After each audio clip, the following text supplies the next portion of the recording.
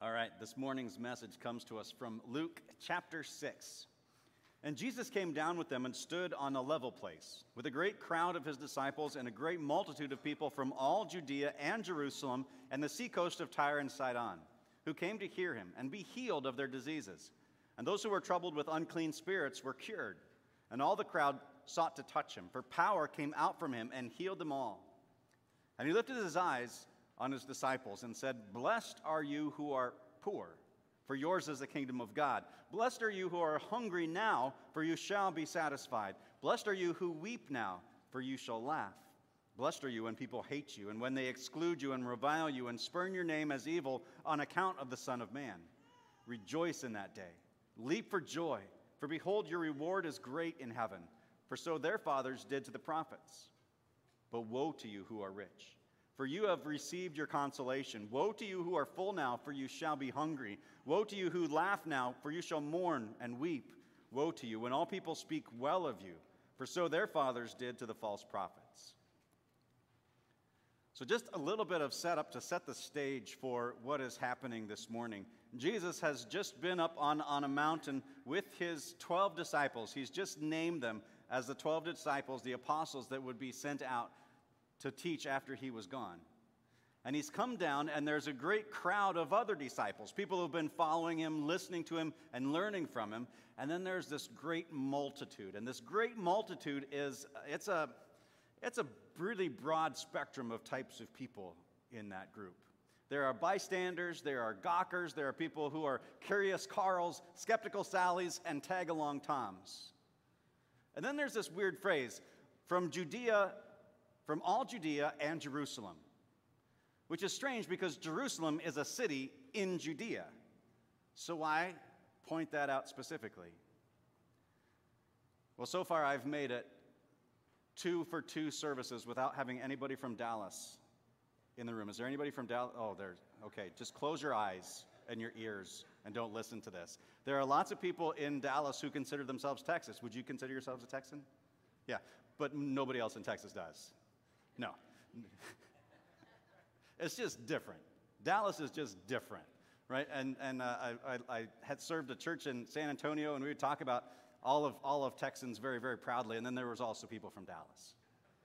Right, so it's kind of a similar situation. You've got people from all Judea, even Jerusalem. Right, Jerusalem is the pinnacle of religious celebration for the Jews. That is the place.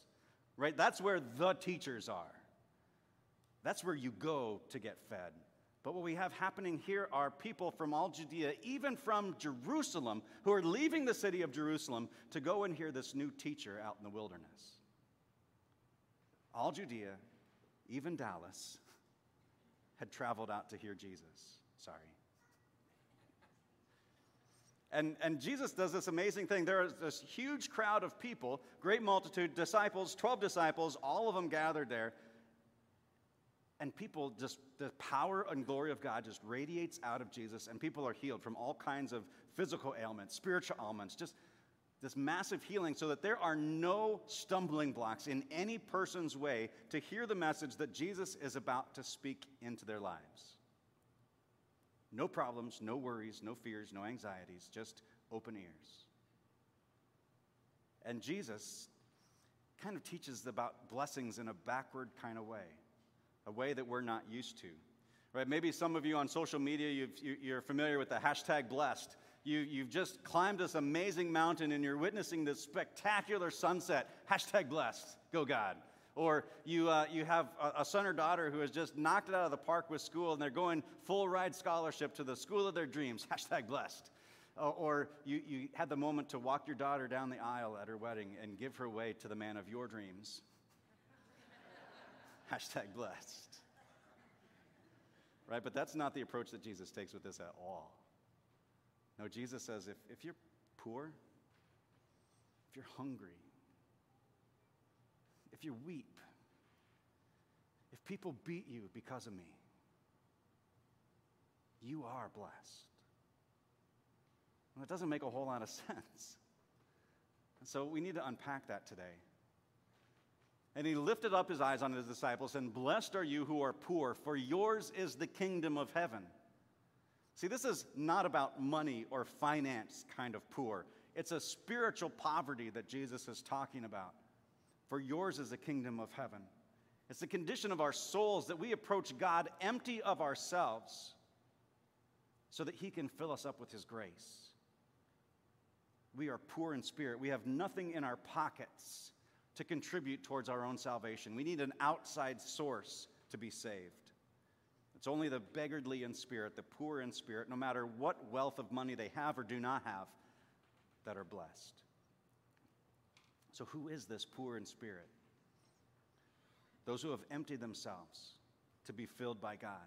Now, this is in contrast to the Pharisees and the scribes, especially those from Jerusalem, who have prided themselves in their religiosity. They are so pious, they keep God's word, and God is, in their minds, so incredibly proud and impressed with their obedience to those laws. They are so full of pride, so full of themselves, that God has no more room to pour any grace into whatsoever. But what does poverty look like? We saw it last week in Peter's words when he was overwhelmed by the abundant grace of God, that he fell at the knees of Jesus and he said, "Depart from me, Lord, for I am a sinful man." Right? When we use our repentance to empty ourselves, we confess ourselves empty. Jesus comes to gather every single trace of sin and removes it as far as the east is from the west. He makes room in our hearts for God to pour his grace into it. Empty hearts he can fill. Hearts that are filled with pride, our own riches and claims, he cannot fill because we're filled already by ourselves. And so it's true of those who are poor in spirit. Yours is the kingdom of God. Note that it doesn't say yours someday, after you've suffered enough, will be the kingdom of God. Yours is the kingdom of God right here, right now. Those promises you cling to were given to you in your baptism, that we fed and nourished through word and sacrament. Yours is the kingdom of God now. You live in victory now. Keep that perspective. Blessed are you who are hungry now, for you shall be satisfied. Matthew in the Sermon on the Mount unpacks this a little bit more, and he says, "Blessed are those who hunger and thirst for righteousness, for they shall be satisfied." See, we instinctively know that the world is not right. It's broken, and we're broken in it. We know that this is not how life is meant to be, and we hunger for the world to be put right. And this hunger grows the more and more we have the eyes to see the truth of our poverty and our need, and we see the brokenness that we're powerless to restore. But this happens when we know that no earthly government can pass the right laws to right our land. We know that no surgeon can cure every disease. We understand that no political party has all of the right answers. When we fully come to grips with the fact that our sin makes us enemies with God, that we are helpless to do anything at all to fix any of this mess, and we cry out to the Creator for restoration. Thy kingdom come. Come, Lord Jesus, put this world right. And blessed are you who weep now, for you shall laugh. What causes me to weep? I spent some time thinking about that this week. People who have broken hearts cause me to weep. Seeing all of the division in our world. Seeing Christians act in anger and fear instead of love and grace. I weep for people who feel disconnected from the church. I weep because I'm powerless in all of these areas. I weep because I long for the world to be put right. I weep because I cannot put the world right on my own. And Matthew tells us that we can be comforted. Those who weep will be comforted because we know the end story. We know the end game here, that it lies in victory, not in death. That the enemy, sin, death, and the power of the devil has been defeated. Blessed you who are weeping now, because you shall laugh. This is the kind of laughter that is just joy that bubbles up from inside, right? It not only releases endorphins and makes us feel better, but in this case, it's because something has changed. And the thing that has changed is Jesus Christ's death and resurrection has changed the history of the world. It's changed the ending to our story. And it ends well. Blessed are you when people hate you and when they exclude you and revile you and spurn your name as evil on account of the Son of Man. To be hated by people. I am a people pleaser. I like it when people like me. I don't like it when people don't like me.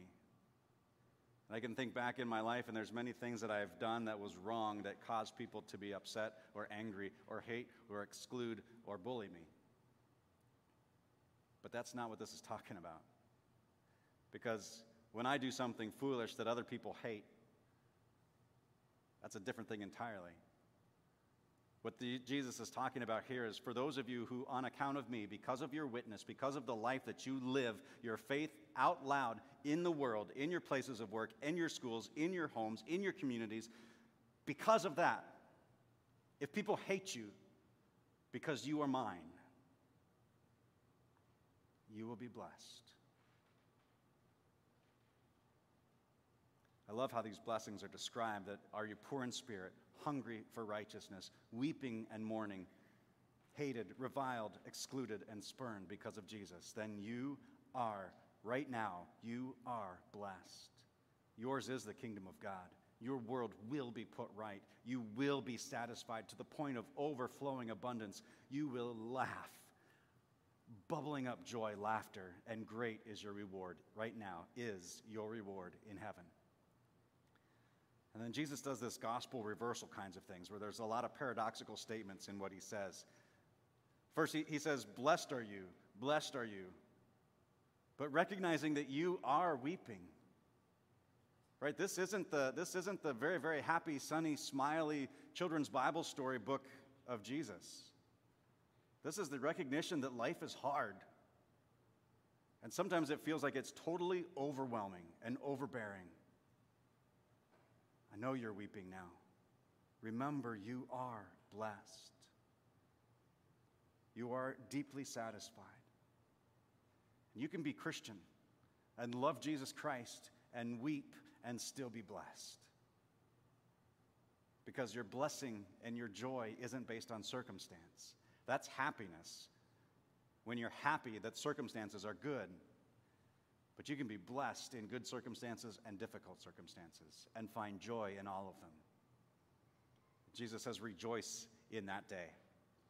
Right? Sometimes we can read that to say that when that day is the day that Jesus comes back, rejoice in that day because that's the day when it all gets better.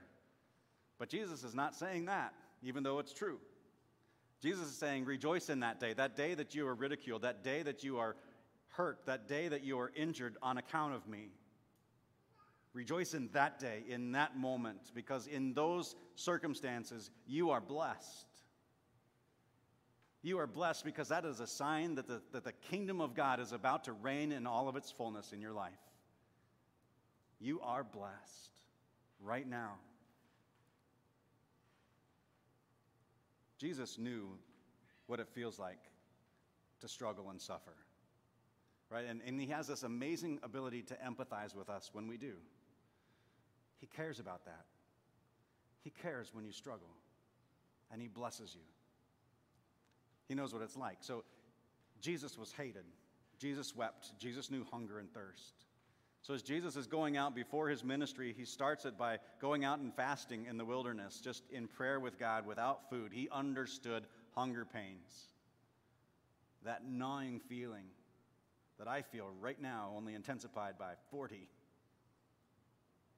Like if we brought the Boy Scout pork roast in here, and we'd all be like drooling without being able to eat it for 40 days. Hunger, right? And he knew thirst.